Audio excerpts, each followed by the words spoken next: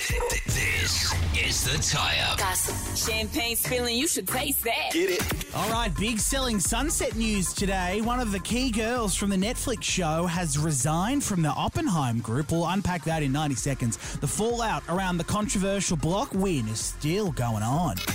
In case you missed it, Western Sydney team Omar and Oz won a record-breaking $1.6 million on Sunday night in the finale after their millionaire friend started a bidding war with serial block house buyer Danny Wallace. They ended up getting more than $1 million over their reserve, and obviously allegations of cheating. They put a dummy bidder in the show to bump up the price.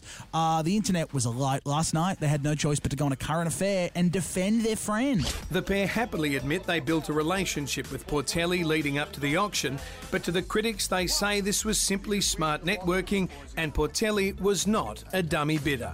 Well, I feel like it happens in this country a lot where you do so well and the next day you're here trying to justify why you won.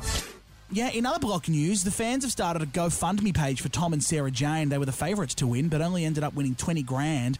And as it currently stands, the GoFundMe has been taken down. Looks like that last-minute bid for some extra cash has been blocked. See what I did there? I've been blocked on Twitter by all of them. Hey, so this is always a fun time of year. People magazine in the US have crowned their annual Sexiest Man Alive for 2022, and it's been revealed that it is, give me a drum roll, please, Chris Evans. Yeah, it's the 34th year people have crowned the Sexiest Man Alive. The first was Mel Gibson, FYI, back in 1985, Aussie boy. In the interview for the cover shoot, he did, though, explain that he's not excited for all the bullying he's going to get from his friends. My mom will be so happy. I mean, she's proud of everything I do, but this is something she can really brag about.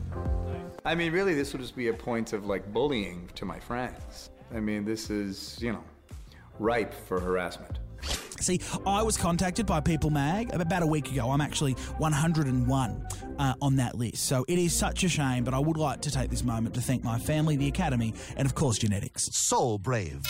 And finally tonight, sad news for Selling Sunset fans. Chrishell has confirmed that Christine Quinn, is not coming back for next season. Christine was the best. Christine Quinn, gone now. Correct. Yeah, and you're happy about that? I'm not in charge. I think she made her own bed, so... Yeah, Chrishell also revealed the answer to one question that everyone wants to know about the Selling Sunset girls. Do they actually sell houses?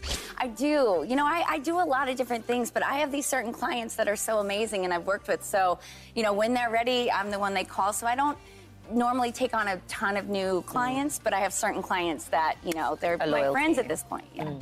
Ah, yes, clients. The universal workaround word for paid actors. Pay up, bitch. All right, they were the biggest celeb stories tied up for your Wednesday night. We're back after this.